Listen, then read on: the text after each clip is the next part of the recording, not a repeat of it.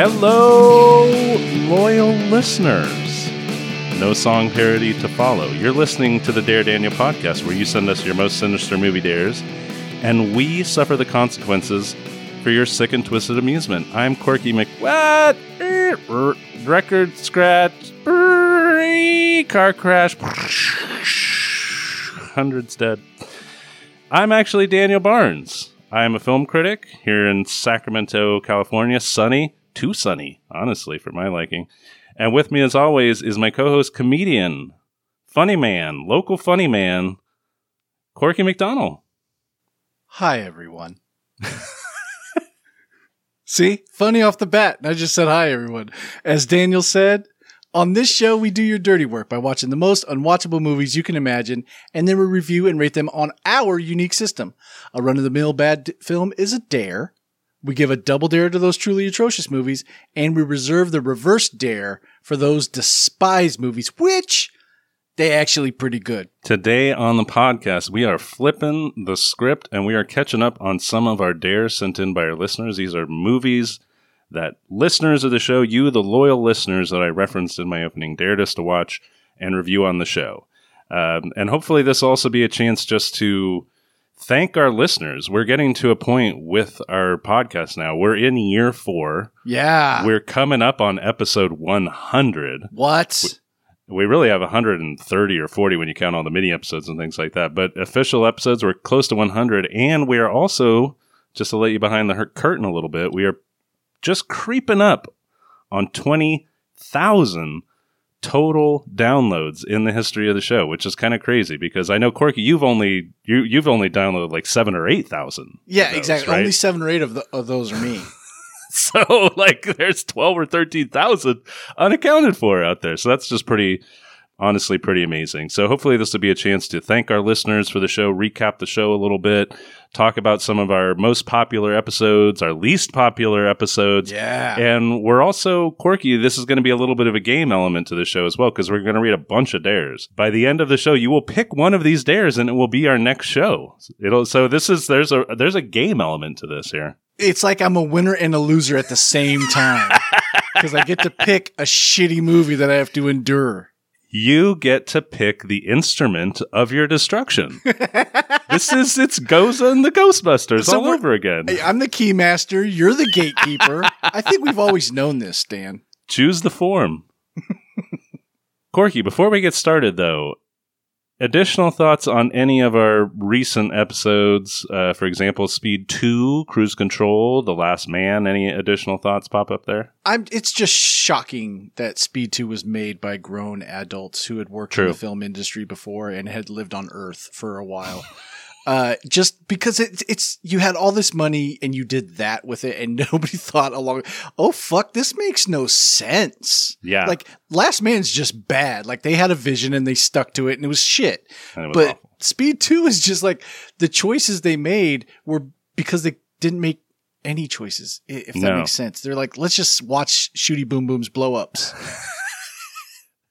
Yeah, Speed 2 of our two most recent films is arguably the worst film, but it's so much more interesting to talk about than The Last Man.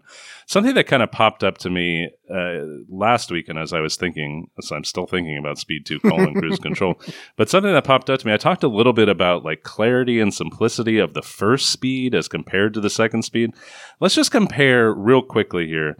Dennis Hopper's character in Speed and Willem Dafoe's character in Speed 2, Cruise Control. They're basically the same character on a number of levels. They're a cackling terrorist. Yeah. They want revenge, and they want money, and they want to play this kind of cat and mouse game with the hero of the film. All right, so they're the same basic guy, right? Let's go back to the first Speed. So Dennis Hopper's character in the first scene, his original terrorist ransom attempt is foiled by Keanu Reeves' character. Boom, you have inspiration for him to want to play this cat and mouse revenge game with the hero. As we go on, we find out he used to be a member of the bomb squad. That explains why he's so good at bombs. Yeah. He also was disgraced and kicked off the force. Here's why he wants revenge against police, and here's why he needs money. Is it brilliant writing? No. But you can draw a straight line between who he is as a character, his motivations, and his actions. Now let's compare him to Willem Dafoe. He is a computer expert who wants revenge against this company that has stolen his computer and fired him or something like that. Mm-hmm. So he has the revenge element, but also he's sick, and that's why he wants revenge. He takes over this ship because he has computers, but he's also a bomb expert. He does want money, but not unmarked bills like any terrorist would want. He wants famous diamonds. Is he also a diamond fence in addition to being a computer engineer and a bomb expert? And he has no connection to the hero. He doesn't even know who he is until the second half of the movie, when suddenly he does know who he is and wants to play this cat and mouse game. There's no connection to him. His plan works. He could get away very easily. He just decides, now my motivation is to fuck with Jack. He's also very bad at Alex, hallways. I should say. Not great at hallways. No. Well, one last thing I do want to say about Speed 2 Cruise Control is we had several true listener tests. We're getting more people passing these true listener tests.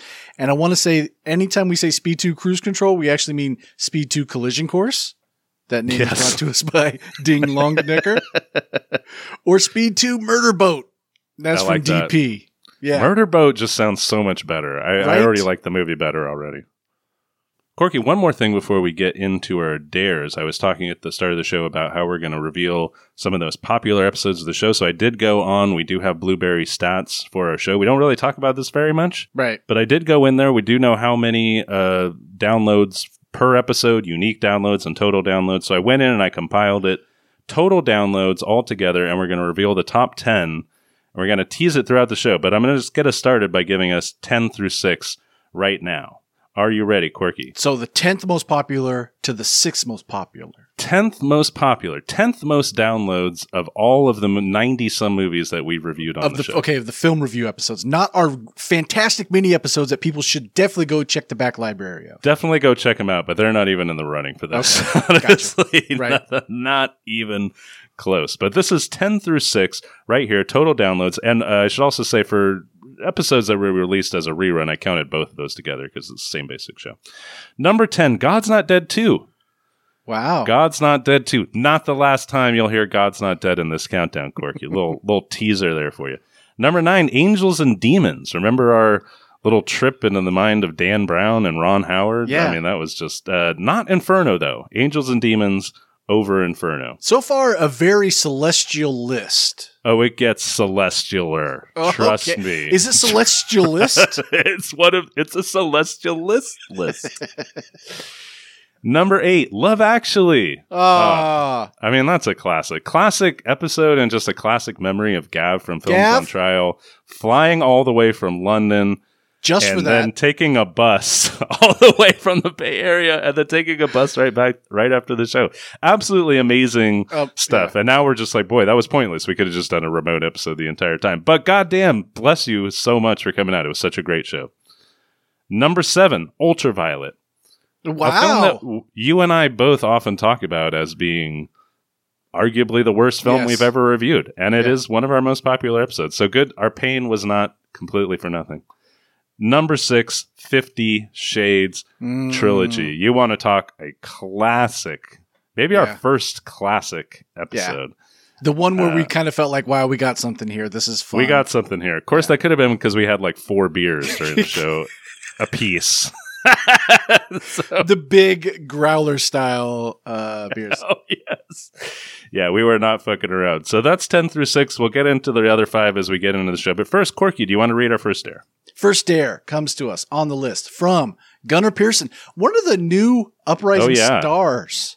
Oh, really? Fandom. He has been. I got a bunch of Gunnar Pearson dares in here. I would say that Gunnar is gunning for that number 1 spot. I would say he's a Pearson to be reckoned with on this list.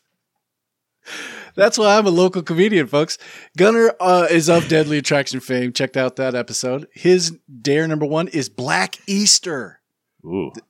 This is a 2021 film written and directed by Jim Carroll, not the People Who Died guy. No, different guy. What's People Who've Died? Is that a movie? No, that's the song. Those are people who died. You know, Jim Carroll band, the Basketball Diaries. Basketball Diaries. That's what I know him from. He's just an act that I skipped at Lollapalooza one time. There you go. Why did Gunnar dare us Black Easter? The premise of Black Easter is that Islamic terrorists build a time machine to go back in time and assassinate Jesus Christ before he is put up on the cross. Sure. Black Easter is actually a re-edit of the movie Assassin 33 AD, which was an already terrible movie that the re-edit made even worse.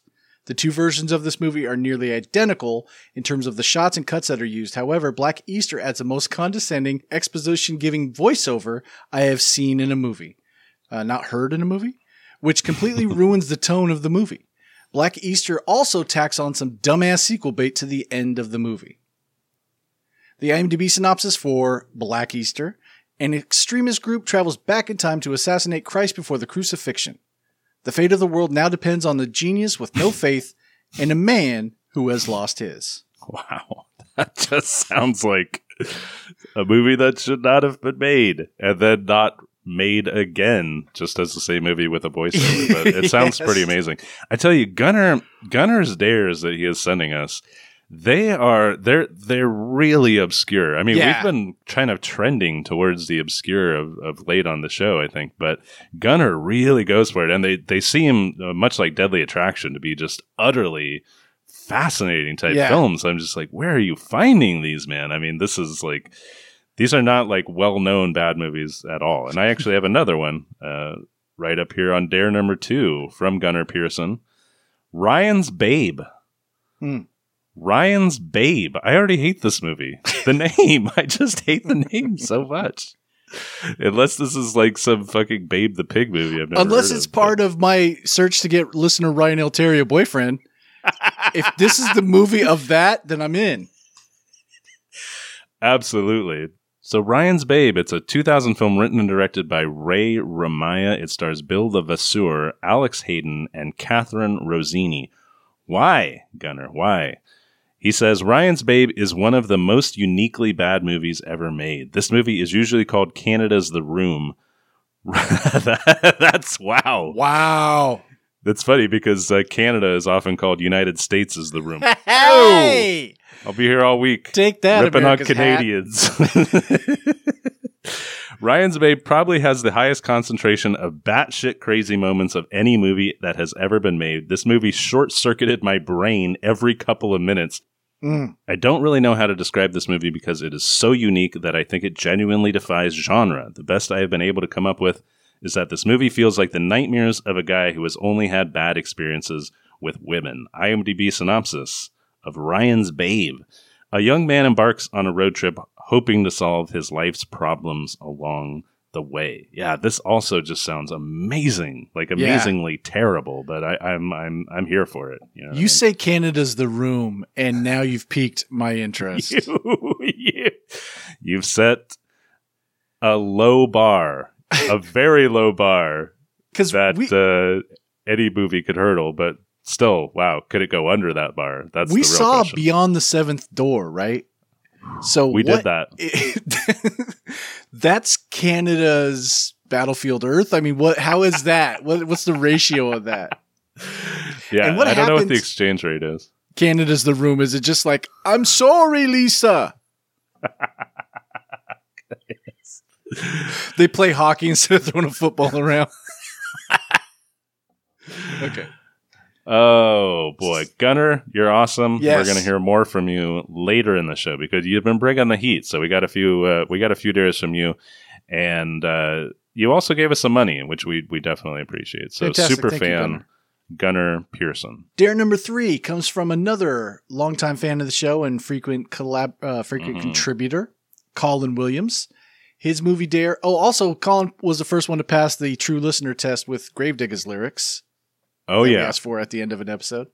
oh yeah, he spit them out. His movie dare is Seventh Son. Seventh Son is a 2014 movie directed by Sergei Bodrov, starring Ben Barnes, Julianne Moore, and Jeff Bridges. Julianne Moore of Assassins fame, I should say. That's right. She was in Assassins. And R.I.P. Richard Donner, by the way, just passed. Oh, really? Well, Yeah. R.I.P. Why did Colin dare us Seventh Son? I'm hesitant to dare you this one, he says. Considering I recall you are both the seventh sons of seventh sons. That is factually correct. But I really just insist you subject yourselves to this Bing.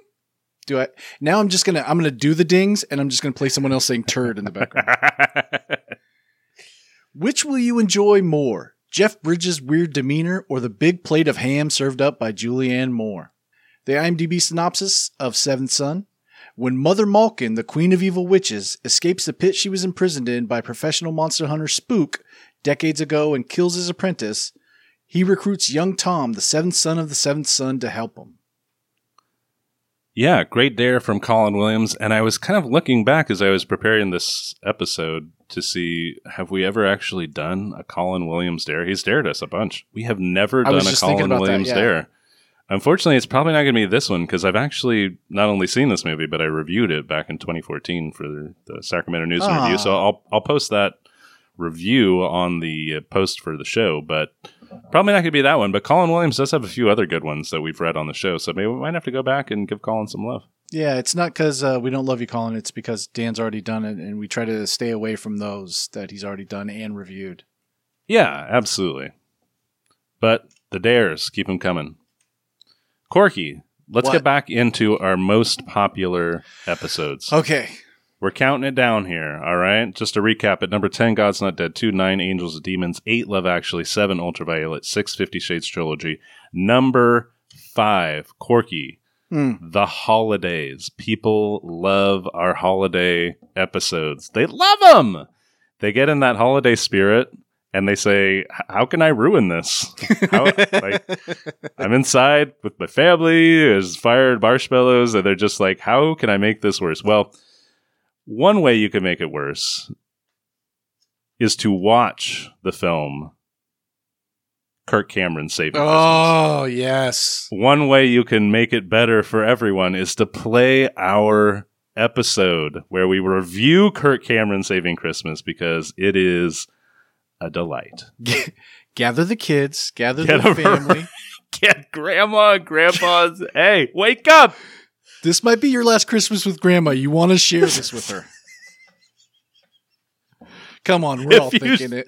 If you share this with her, I guarantee you it's the last Christmas. She's never coming to your house for Christmas again. She's going to sing George Michael's Last Christmas and bounce. And you're going to be confused because how does grandma know the words to that song? And it's actually not appropriate to the situation, but it will be your last Christmas. Yes.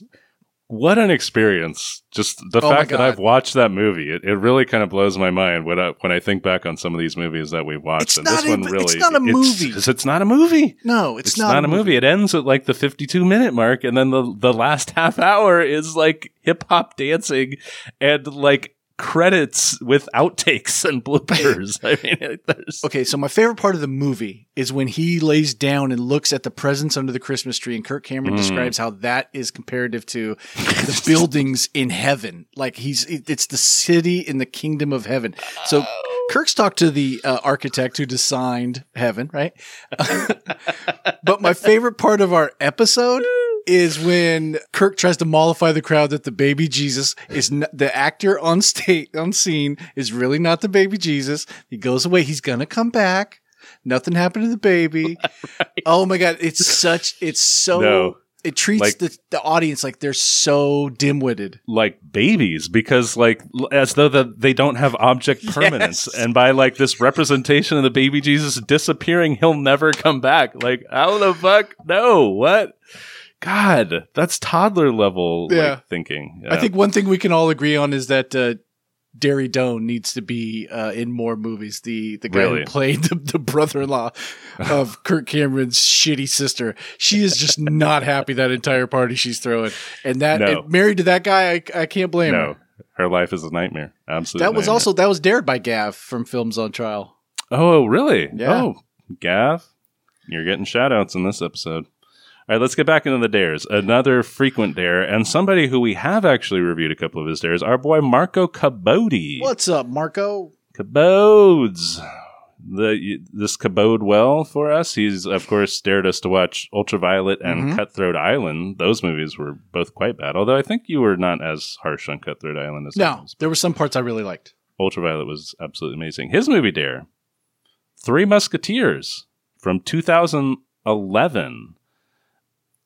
I should mention, going back to Colin Williams, back in 2018, he dared us to watch The Musketeer, which is a 2001 film and is different. It's not the same movie. But, I mean, there's one. We could just make it a Musketeer Fest. Oh. This Three Musketeers, which I actually have seen, is from 2011. It's directed by Paul W.S. Anderson.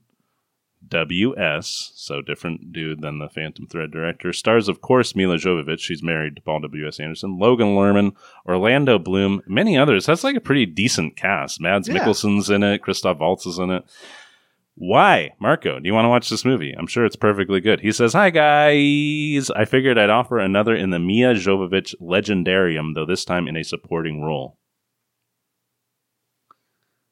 In this steampunk-adjacent 3D adventure from Paul W.S. Anderson, you will have the pleasure to see a decent cast putting on their dinner theater best, but most importantly, you will get to see Orlando Bloom in his only delightful acting turn not playing an elf, as the scenery-chewing villain, the Duke of Buckingham. Overall, it's a pretty light film, and I thought it hard to be terribly offended by, and while it has the usual Paul W.S. Anderson problem of not even bothering to sketch out characters in favor of stupid 3D tricks, there are some fun, silly performances from Bloom, Freddie Fox, and Mads Mikkelsen, as well as some goofy nonsense with fucking airships for some reason. Anyway, you two are great. Marco Caboti. Marco, thank you so much for the dare. IMDb synopsis of The Three Musketeers from 2011. There's been a million Three Musketeers movies.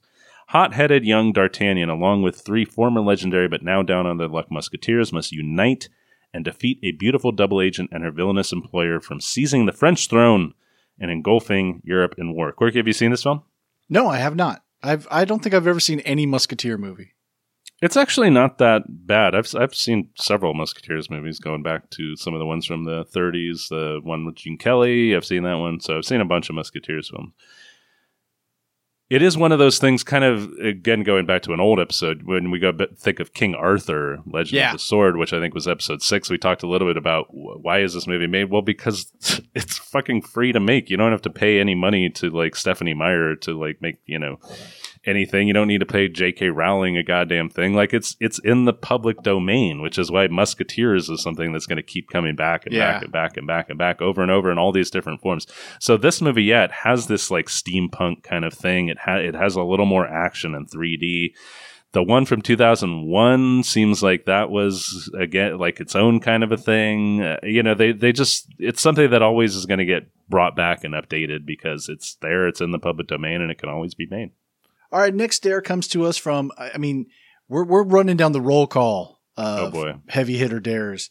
Mr. Positivity Wolfie T of Big Money Hustlers and Norbit fame. Yeah, that's some hot stuff. That is high heat coming right at you. His dare is Grunt, the wrestling movie. Great name. This is a 1985 movie directed by Alan Holzman, stars Magic Schwartz, Steve Strong, and Marilyn Dodds Frank. I love her column. Why did Mr. Positivity dare us Grunt? He says, Grunt, the wrestling movie, is low-budget, mid-'80s mockumentary that highlights the wackiness of pro wrestling. The opening sequence is amazing. After that, it's a little uneven, but it's a lot of fun. There are a lot of great cameos by real wrestlers, and the movie manages to satirize the sport without being insulted. IMDb says, a documentary crew sets out to unravel one of professional wrestling's most closely guarded secrets. Is former champion Mad Dog Joe DeCurso now wrestling as the Mask? I have never heard of this movie. Me neither. But it's Grunt, the wrestling movie. Should say Grunt, ! The wrestling movie. No, it sounds pretty awesome. I've never heard of it, never seen it, obviously. But Mr. Positivity, he brings us some good stuff. He does, and he has his own movie podcast, the Watch This Movie podcast, also known as WTM. Thank you for the dare, Wolfie, and everybody check out the Watch This Movie podcast, please. Corky, you remember I told you people love our holiday-themed episodes. I think they that love was them. 7 minutes ago, you told me that. They eat them up with a fork and a spoon. Both of those things. Corky, number 4. When you think of this movie, almost everyone thinks of one scene and 2 words. Garbage Day. That's right. Silent Night, Deadly Night, Part 2. Yeah. The movie that is 1/3 just Silent Night, Deadly Night recap footage. And the other 2/3 is like even weirder. Oh, even God. weirder. I actually recently re-listened to this episode. And, Oh, really? Yeah. Awesome. And I don't think we properly conveyed just how bananas the scene is where they're watching the movie. The movie theater. I was just going to think Oh, about that. my That haunts me. That haunts me, that scene. It's so amazing. It's like a sketch from the Kids in the Hall could Yes. not be that weirdly funny. No. It's pretty amazing stuff. See the movie if you Mhm. haven't, because this is one I actually gave it a reverse dare. One of my few reverse dares in the whole history of the show. I thought it was just absolutely hilarious and fascinating and amazing. But And I still have not seen Silent Night, Deadly Night, the first film. Yeah, you I mean, have. Obviously, I mean we have because you watched. Well, part I've two. seen all the highlights, but I haven't actually watched the movie. So still kind of curious about the film. But yeah, Silent Night, Deadly Night Part 2, our 4th most downloaded episode of all time. How do you like that? Nice. People do love the holiday episodes, don't they? Our next dare comes to us from fellow movie podcaster Julio of the Contrarians podcast. He's also known as Julio of the Christmas with the Cranks fame. He dared us that fantastically bad movie that we Holiday just episodes. recently reviewed. Yeah, just this last Christmas or Thanksgiving, whenever we did. His new dare is Sex and Death 101, which also could have been Christmas with the Cranks alternate title. Because I think Bev finally died of that cancer that was plaguing her. This is a 2007 movie written and directed by Daniel Waters, screenwriter of another Dare Daniel film, Vampire Academy. Ooh. And it stars Simon Baker and Winona Ryder, people with verb last names. No, adjective last names. But adjectives of doing verbs. So, I mean, kind of when you think about it. Why did Julio dare us this movie? He says, from Daniel Waters, the writer of Heathers, comes a really dumb sex comedy? Will probably go down easier if you are a fan of Simon the Mentalist Baker, but I was lured in by the promise of Winona Ryder as a Black Widow kind of serial killer. At any rate, it's not good. It's not funny, but I feel like it's trying to say something and it has a solid cast. So maybe you guys will find it a worthy experience, or not. Either way, should be fun to hear you talk about it. The IMDb synopsis of Sex and Death 101. A guy's life is turned around by an email, which includes the names of everyone he's had sex with and ever will have sex with. What? His situation gets worse when he encounters a femme fatale writer who targets men guilty of sex crime. Ouch. Yeah, that doesn't sound very good. No. And certainly Daniel Waters, after being kind of a hot property in the late 80s and early 90s, he also did Hudson Hawk. He wrote Batman Returns. He did a bunch of stuff, but boy, fell on hard times, and he has been dining out on Heathers for many decades. Many decades. I mean, great movie, but Jesus Christ, Danny. And this one looks absolutely brutal. He's written and directed as well, so he's really got his mitts all over this one. So, Yeah. Vampire Academy was a absolutely brutal experience, and this one looks pretty bad too. Just the description of it, though, when honestly, when somebody like is an auteur of these kind of movies, he wrote, directed, like this was his baby, Mhm. and then you read it, it's about like kind of being a shitty dude. You're just like, what are you trying to tell us? Like that guy who made that Shaniqua movie or whatever. It's like, really? God. What's your point of view, pal? Loquisha. LaQuisha, yeah. Oh, yes. That is a movie I am... Whoa, we might have to watch it someday just because that... I'm terrified of that movie. We read it on the show. Did Ryan Altieri dare us that? No, I think that was Wolfie T, wasn't it? Whoa, man, you got the good stuff. Next dare comes to us from another super fan listener. Yeah. Ryan L. Terry. He has dared us to watch Spookies. That was something we did recently on the show. Mhm. Both reverse dare. Both reverse dares, yes. Took you a little while, but It did. I was there right from the beginning, so no big deal. Elvira Mistress of the Dark fame. He was also in a tag team, Beautician and the Beast, with an unknown person. I can't remember who it was. What do you got for us, Ryan L? Oh, and Ryan also, we're trying to find a boyfriend for Ryan, too. Yes, trying to find a boyfriend for Ryan. Do we have a hashtag for that? Get Raya Guy. Hashtag Get Raya Guy. How about that? Hashtag Get Raya Guy. I hope he goes by Raya. I hope I'm not just giving him a nickname he hates. How about hashtag Ryan's Babe? Hashtag Ryan Babe. He's got to move to Canada, though. And also, congrats, Ryan, for the Tampa Bay Lightning winning their second Stanley Cup in a row. Still floors me that Tampa Bay has a hockey team, but they seem pretty good, and he's a big fan. Oh, Lightning. Is he a big fan? Yeah. Oh, good. Congratulations, Ryan. That's awesome. Ryan, what do you got for us? You got Dude Bro Party Massacre 3. Dude Bro Party Massacre 3. And before you go looking for Dude Bro Party Massacre 1 and 2, just be aware, they do not exist. This is a 2015 film. It's directed by Tom Jacobson, Michael Rousselet, and John Salmon. There are 3 directors for this movie. It stars Alec Owen, Ben Gigli. That's got to be a pseudonym. And Olivia Taylor-Dudley. I think just after that movie just became a huge hit. Everyone was changing their name to Gigli. Why do you want us to watch Dude Bro Party Massacre 3, Ryan? He says, it's a brilliant satirical horror movie that riffs on the tropes of slasher films. This movie is so ballsy that it completely skips the first and second ones and goes directly to the tertiary installment. Nice. This hilarious campy movie knows what it is, and it rocks it. Furthermore, it gender bends nearly every element so that a group of frat boys instead of sorority girls can be tormented by the mass slasher. More than a satire of 1980s slashers, this movie actually has many layers and delivers some rather thoughtful elements as well. IMDb synopsis: in the wake of 2 back-to-back mass murders on Chico's frat row, loner Brent Chirino must infiltrate the ranks of a popular fraternity to investigate his twin brother's murder at the hands of a serial killer known as Motherface. I've never heard of this movie. Corky? No, I've never heard of this movie either, man. Although it sounds kind of like Slumber Party Massacre, which was meant to be a takeoff of horror movies, and but they actually kind of played it straight when they made it. They didn't get the in-joke. Mm-hmm.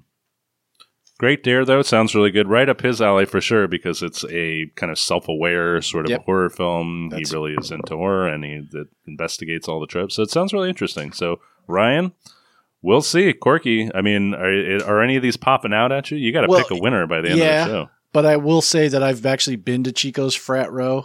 Right. Halloween. I could believe that a serial killer would pray those grounds. Yeah, they are. I've got some locked and loaded in my mind of what I'm. Got a clubhouse leader here, but there's still some hot ones left to come. So don't get locked in on anything just yet. Keep an open mind. All right, Corky. Yes, we're getting into the top 3. Ooh. I'm about to reveal our 3rd most popular episode of all time. These, I would say the top 3, not only are these our most popular episodes, these are really kind of classic bad movies, like celebrated bad movies, like truly. Can I do this like an MTV countdown show? Number 3. At number 3. Corky, I'm going to request that you do 2 things in honor of this movie. I'm already Thing number naked. 1, 3 things.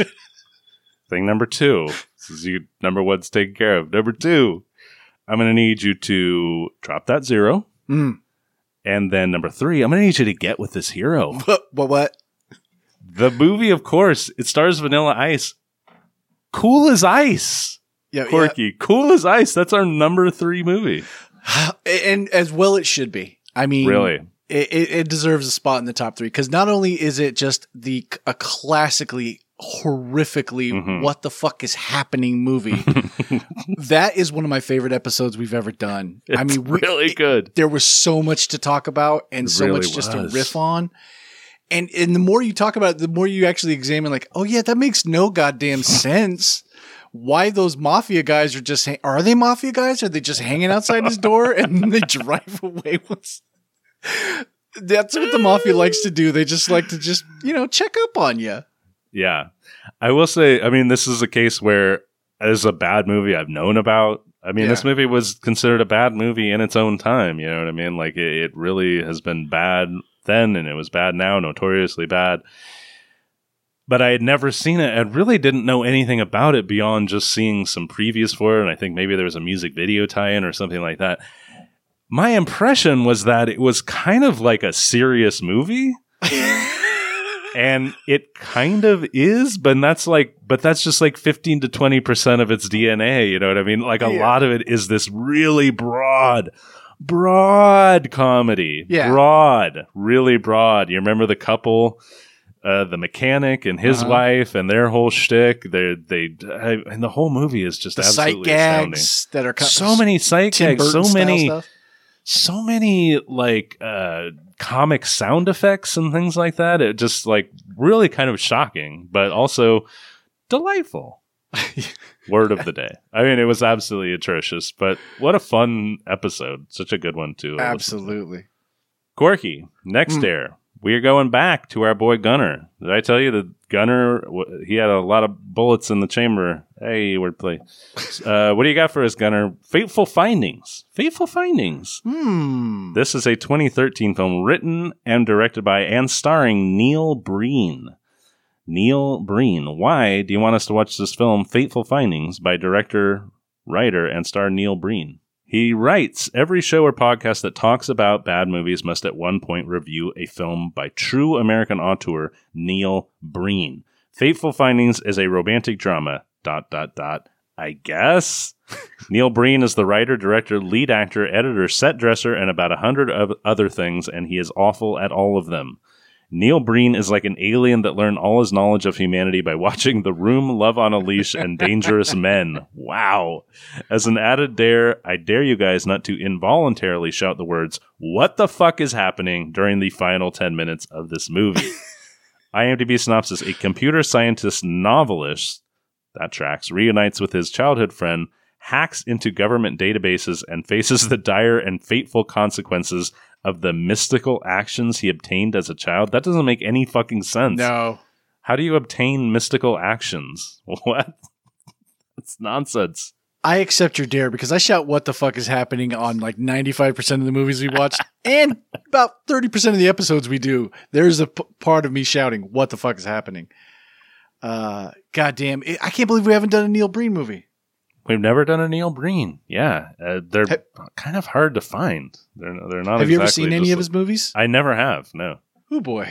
Yeah. He's some like Las Vegas realtor who just wants to make movies and has a lot of conspiracy theories. Oh, good. Well, money and conspiracy theories is always just a really good combination. We'll get you the presidency. Yet another Gunnar Pearson dare. And it's another, I mean, flames are jumping off this. Dancing, it's on is his dare. It should actually be dancing with an apostrophe : it's on! Exclamation point. Yes. We speak out the pronunciation. You left out an apostrophe because that's a possessive it's. Dancing, apostrophe : it apostrophe s on! Exclamation point. This is a 2015 movie directed and co-written by and starring David Winters, along with Gary Daniels and Ava Fabian. He says, "Hey guys, I wanted you to talk about my very favorite bad movie, Dancing, apostrophe, it, apostrophe s, on. This is the type of bad movie that you will remember until the day you die." Holy shit. Yeah. Which is right after you watch this movie. So yeah, it's like The Ring that way. Right now, right? You got 7 days. Sorry, kid. This movie does one and only one thing right, which is that the actual dancing in this movie is pretty good. Literally every other aspect of this movie is wrong. The directing, writing, acting, and characters are wrong. The shots, cuts, and transitions are wrong. The movie doesn't show or tell. It has a soundtrack come on and just literally describe what is happening in a scene. The movie is shot like the world's most poorly made tourism promo yet. It still somehow managed to get into like 600 theaters. In other words, I love this movie and would love to hear you guys talk about it on the podcast. IMDb synopsis for Dancing, it's on.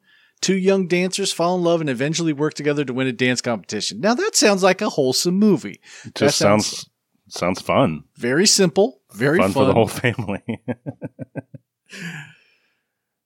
Another just absolutely fantastic dare from our boy Gunnar Pearson. Keep them coming, Gunnar. Yes, please. Corky, let's talk about the number two most downloaded episode in the history of the show. Another really just legendarily bad movie. So maybe we were riding coattails on this one. I will say this movie to me is probably like the bad movie that I have the most connection with. Have seen it so many times, saw it in the theater, and remember telling people like how awful it was and trying to convince people to see it because it was so absolutely stunningly bad. It stars probably the star that we have reviewed the most on the show, John Travolta. Yes, of course. Oh boy. It's Battlefield: Earth. Battlefield Earth. That's the number 2 most downloaded episode in the history of the show. That was kind of surprising to me because I don't remember a lot of people like talking about it or doing anything. I mean, hell of a show, hell of an episode, and a hell of a movie. It's fucking great. Pretty that is the movie stuff. You want to watch and you want to talk to people about and you want to hear people talk about. So I get it.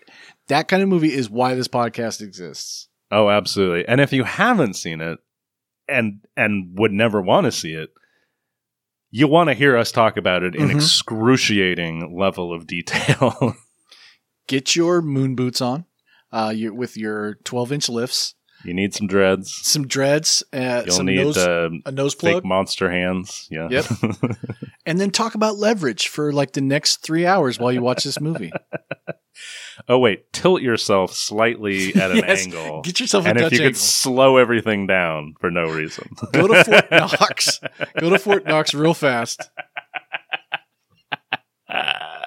Fuck, that movie's bananas. Oh, it really, really fucking is. The next dare comes to us from Jaina Sinclair. Jaina is of Dangerous Men, Street Fighter, and The Fanatic fame. Some really good episodes there. We haven't heard from Jaina in a while. Hit us No. I wonder if she's still listening. Her movie dare is Whore from 1991. This movie is directed and co-written by Ken Russell, stars Teresa Russell, no relation, Benjamin Mouton, and Antonio Fargas. Why did she dare us? Whore? Corky, she actually sent us a clip from Whore as her dare. It's only an 11-second long clip, so I'm just going to play it for you right now. This is her dare for Ken Russell's 1991 film, Whore.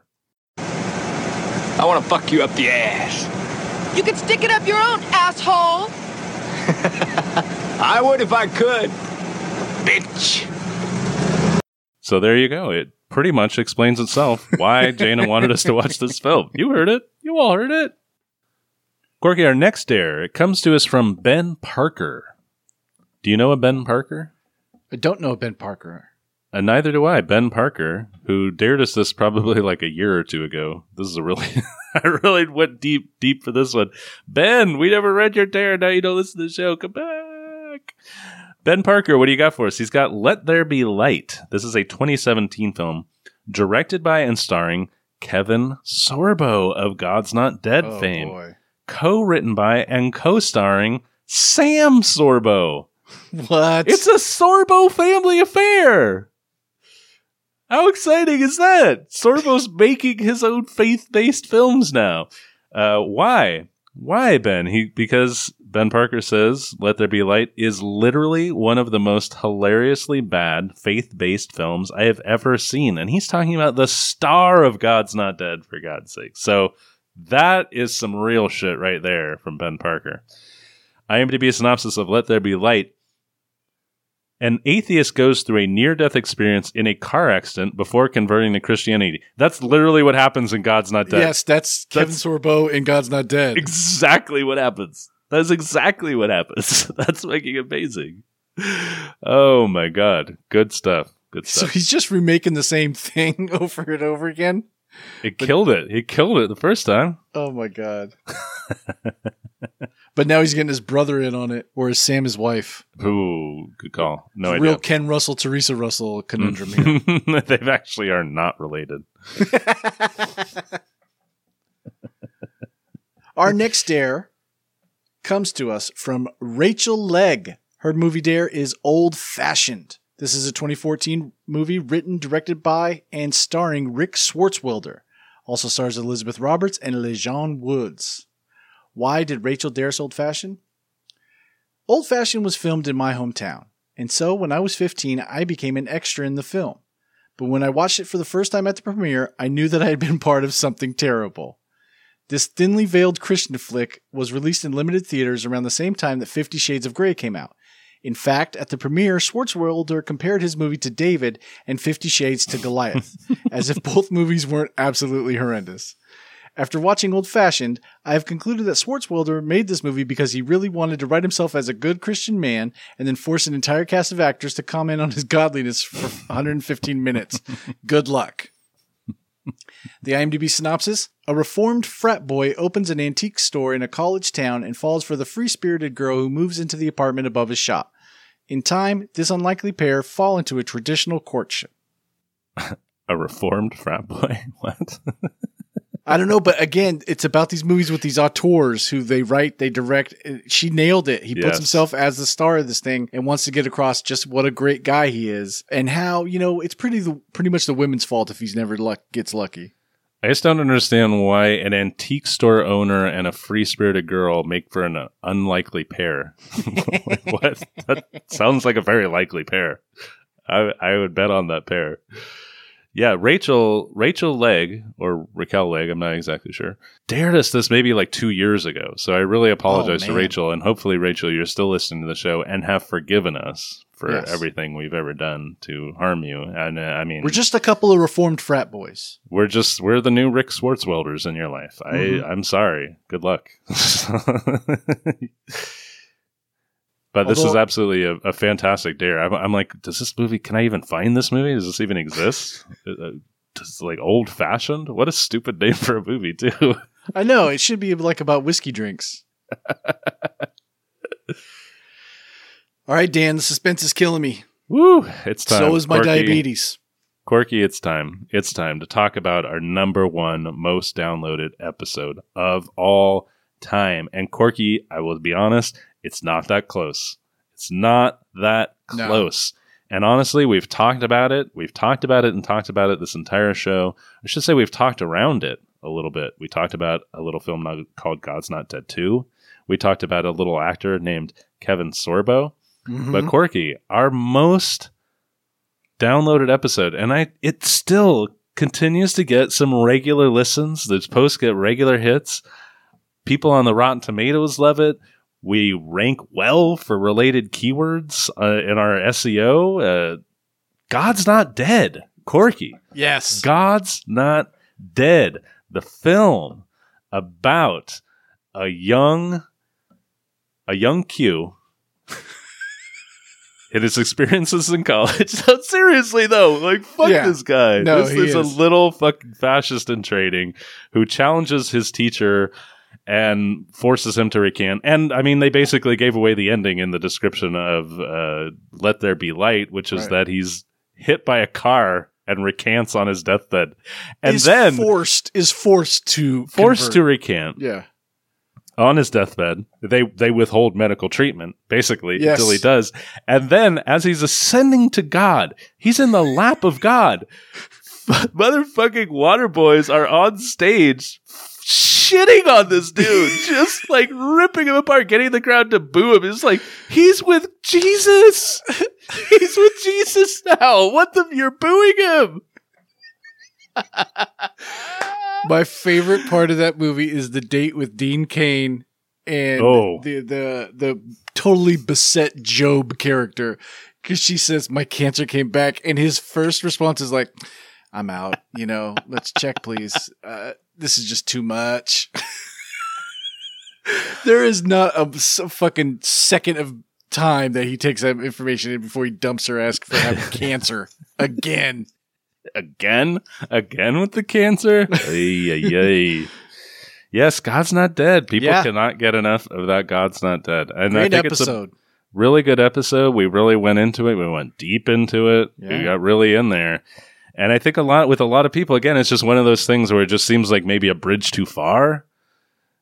In the sense that why would I ever watch this unless I'm like one of the evangelicals who is right in this movie's wheelhouse, but also like B, we're going to offend a good chunk of our audience by even talking about this movie because it paints Christians in the most unflattering light you could possibly imagine. I just think of like this movie's idea of a great Christian is the Duck Dynasty guy.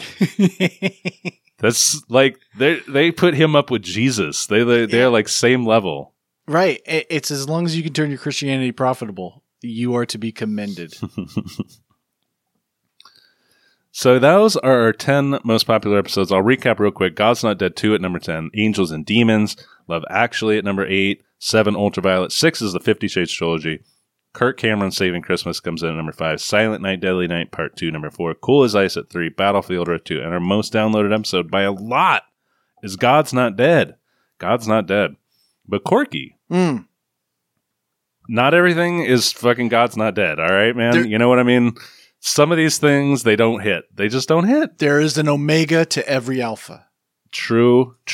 So we have a most downloaded list, so let's have a least downloaded list. So for this, same rules apply. Total downloads. I cut out anything very recent. So basically anything from the last, 5 or 6 months or so. I kind of cut out stuff from this year just because not a fair competition. Bottom 5. Number 5, Monuments Men. Yeah. No one wanted Monuments Men. No one wanted it. No one wanted it. No one wanted it. No one needed it. Because honestly, I would say number 6 is Suburbicon, the other George Clooney directed movie. Wow. Like, no one wants this shit. Fuck the George Clooney shit. I don't know what was going on there. Number 4. This to me is kind of a travesty because this is a good episode and I do a really good Pacino impersonation. Revolution. Yeah. Revolution. Come on. That makes me sad too because We're going to take the furs up the river. You sound so Scotch New English. 1776, 18th century Scotch North English. That is a really good episode of the Hugh Hudson movie from the 1980s starring Al Pacino and Natasha Kinski, the most unlikely romantic duo in any fucking movie. That's like the standard now when you talk about why are these two people together? Just because the movie says that the man and the woman has to be together? Yeah, that's it. That's the only reason. Number 3, speaking of couples that should or shouldn't be together, Holiday. What?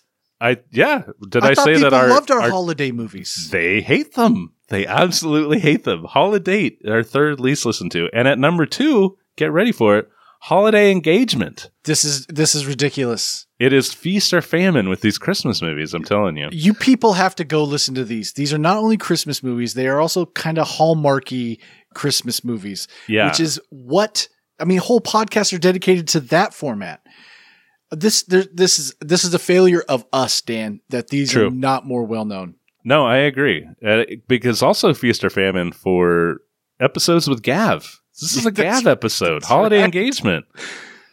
Love Actually is in the top 10, but unfortunately, Holiday Engagement in the bottom 2. And I'll take credit for this one because the Dare, if you remember, was any Netflix or Hallmark Christmas movie. Mm-hmm. So there's thousands. How do you even pick one? So I went in and I just picked one based on how unliked it was on Letterboxd, and it turns out not even a fucking Christmas movie. It's a goddamn Thanksgiving movie. What the fuck? Fuck this fucking shit. Fuck you. Oh, I try and I fail. But Corky, number 1, least listened to, our least classic episode of the show. This is disappointing, honestly. Yeah. Although I'll say, you know what? Maybe it's a blow against like racism and racial stereotyping and all those kind of things, but it's probably not. I don't know why it's not one of our better listened to episodes. I thought it was a great episode, a terrible movie, great episode. It stars, when you hear that this duo made a movie together, Jay Leno. Oh. And Noriyuki Pat Morita. How do you how does your blood pressure not just start like quickening? Like, how are you not like sweating profusely, dying to listen to this episode to hear us talk about a Jay Leno Pat Morita movie? Yeah, Collision Course. Collision Course. Dared to us by your wife. That is true. Yes. After she saw it on cable and was like, "Are you kidding me? This is an actual movie." It's like, dare it.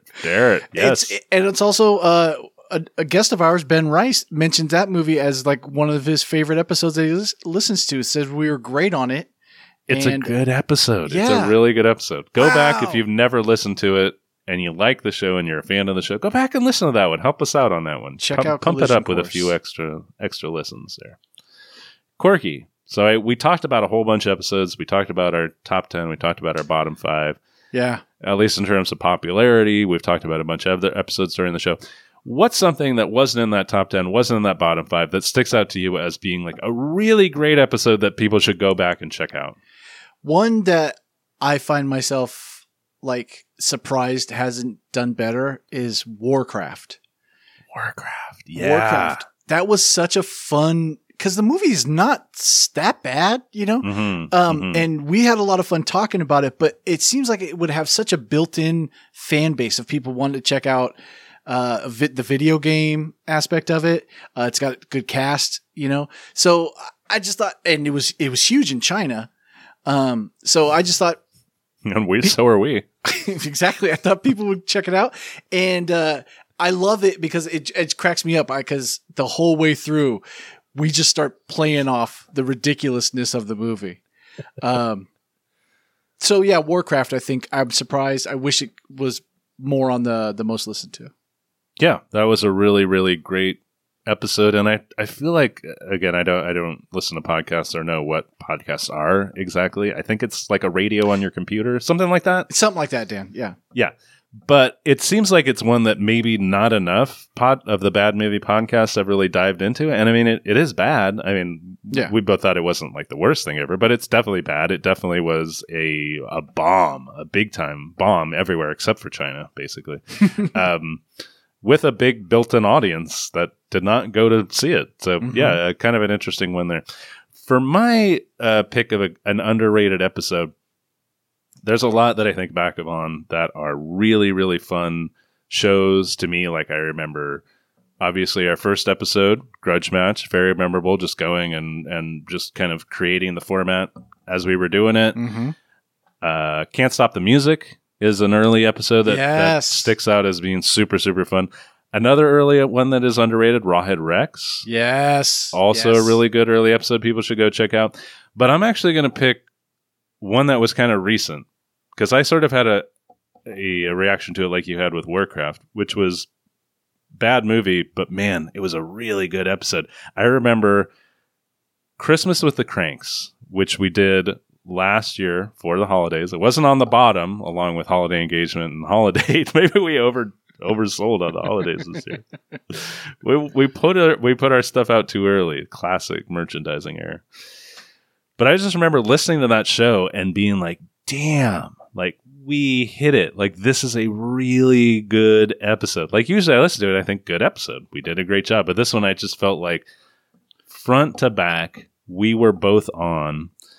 We both had a really good time just shitting all over this movie. And it's a really bad movie, too. And it's really stupid. And the whole concept of the movie is really stupid. And it just perfectly kind of captures the shallowness of like our era in a way that it did not intend to at all.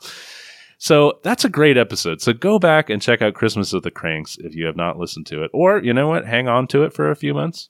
Pull it out again in November. You know what I mean? Like, really holiday it up. But if you want a Christmas in July, Christmas with the Cranks is a really, really fun episode. I thought we were both crushing it on that one. You know what else? Now they're popping in my head. Transylvania.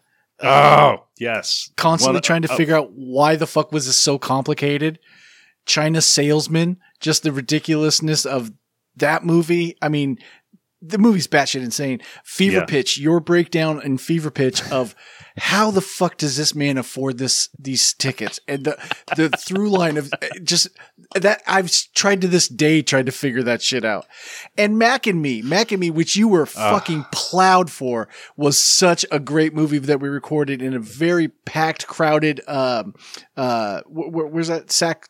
Sac City Brews. Sac City Brews, which is still there in Tahoe Park here in Sacramento. Go check them out. And it comes through that we're just having a ball with all these people around. That is another one that I definitely remember as being a really fun show. And if you want to hear me very drunk and talking way too loud about Back at Me, trying to be heard over a lot of crowd of people, that's the one. That is the show, man. Yeah, a lot of fun stuff. But we want to bring it back to, again, our listeners and just thanking everybody who has been with us, people who are with us from episode 1, people who caught on maybe just last episode, people who are listening to this several years in the future. Ooh, not talk about wormholes. Fuck that. Wow. Yeah, no, did I just blow your fucking mind? But yeah, it's really just about thanking all of you for listening to the show. I'm kind of amazed that people listen to the show. I know. 20,000 downloads now is what we're approaching, which when you compare to some other shows, yeah, it's not very much, but for a pretty goddamn niche show in today's day and age, it's pretty amazing.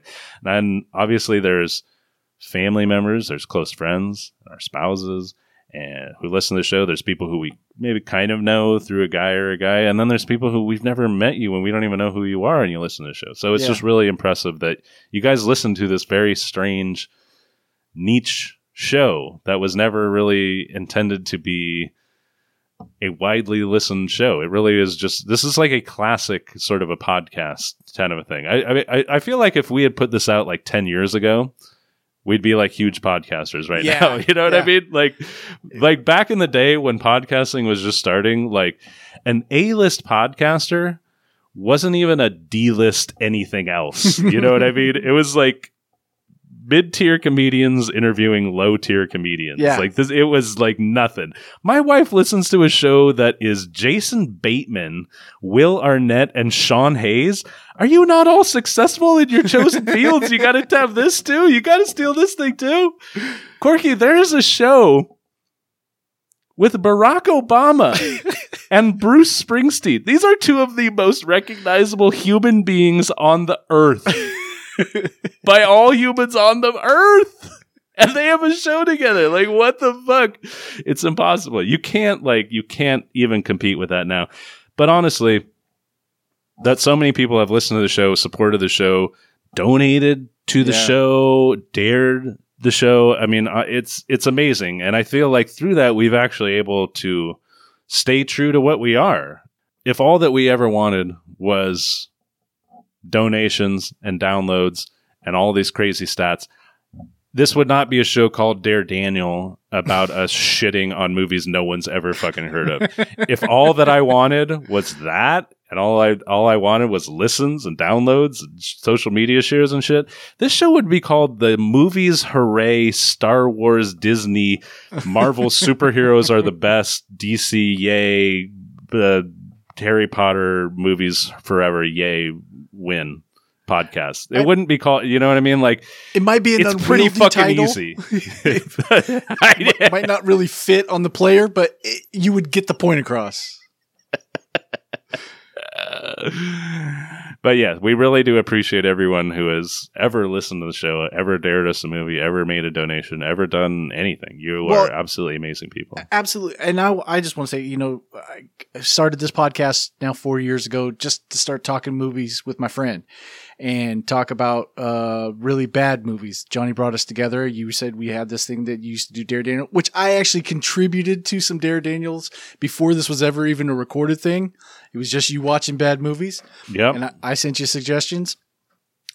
But it started as that, and that's what it still is. It's talking bad movies with my friend, but now I feel like it's talking bad movies with my friend to friends, other friends. It's now their part of it. The joke is local comedian because I perform in Sacramento and stuff. Nothing I've ever done will get to Brazil. Nothing I've ever done will get to Germany. Nothing I've ever done will get to India, New Zealand. We get listens from those places. True. We get nice listens from those places, So it's wonderful to see that and connect with people all over the world because, movies are universal. Absolutely. They should make a movie studio named that. Universal Movies. You got it. And if you've made it to the end of this show, through all the dares and all of the lists and all of the everything like that, let us know what you want to hear on the show coming up. Like I say, we're about to 100 episodes, so we're out of ideas. We have no idea. But tell us about what do you want to hear on the show? Are there parts of the show that you skip past? Are there parts of the show that you look forward to? Where do you want to see the show go from here? What aren't we doing that we should do? What are we doing that we shouldn't do? We actually want to hear from you, especially if you've made it this far. You're a loyal listener, if you're so we listening really now, want to hear from you. If you're listening now, tell us. Do it on social media. Do it via email. Whatever you got to do, let us know what you want to hear, what parts you skip to, what parts you go through 2 times fast, and do you trim silence? Do I say too many times? Let us know. Are you enjoying the cocktails? You gotta be. You gotta be because you they're fucking good. Gotta be.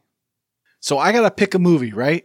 Corky, yes, we have reached the end of the show. We are at the point where you need to select the film that we will be reviewing next week. It has to be from the many, many dares that we have read during the show.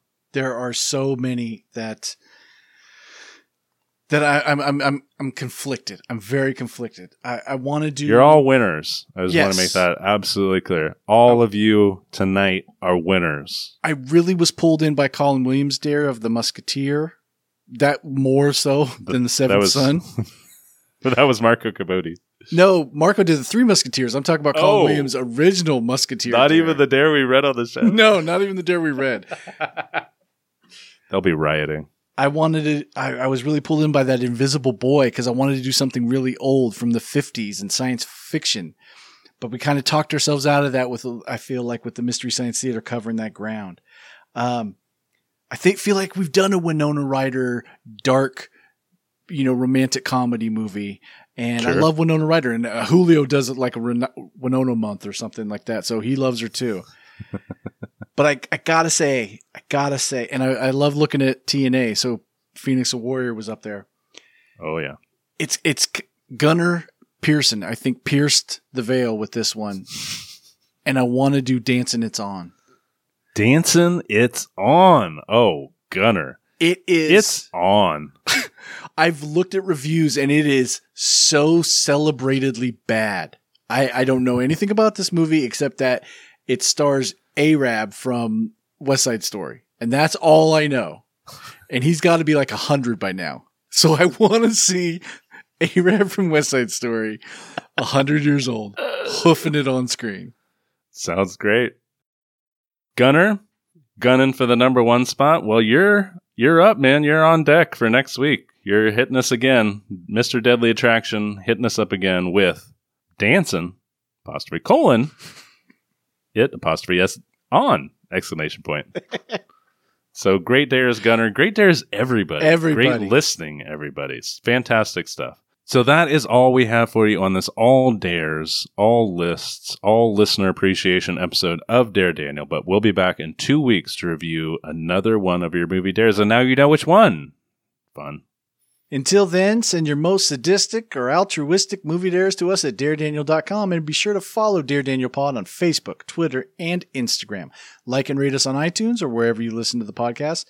You can read more of Daniel's movie reviews on the Dare Daniel website at daredaniel.com. Daniel, where can people, aside from the daredaniel.com website, find more of my work? That's it. That's all. That's the only place they can find it. But you can actually find my work on there now. Corky, I've actually been reviewing movies. Written I saw that, reviews, buddy. Movies that are in theaters. Everything from very small independent films, re-releases of classic movies, and even stuff like Black Widow up on the website now. So I've been reviewing about one thing a week now for the last 2 or 3 months. So go and check it out. Give us some hits. Absolutely. Corky, what about you? Where are you performing at? Sacramento doing? Comedy Spot, inside, having fun, fucking around. Come down, take classes, watch shows, stream us. You can do a Patreon streaming thing. Stream the shows that we do on Saturday nights. SatComedySpot.com. Do it. Anti-Cooperation League, you still do that? Yeah.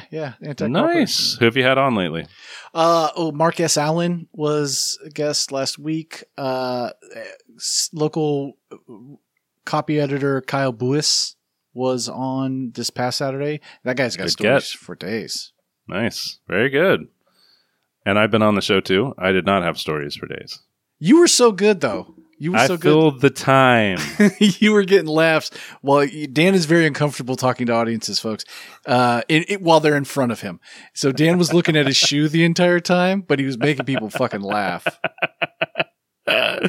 I'm doing bits with no stage presence at all. Done. Hey, I've gotten by. Yeah. Yeah. It works. So for Dare Daniel, I am Daniel Barnes. And I'm Corky McDonald saying, I still think Ken Russell and Teresa Russell are married. Or father-daughter, possibly. Or Could be. something much worse. Or he Much changed his worse. name from Nicholas Rogue to... to Ken Russell. Yeah. Took a step down on that one. Yeah.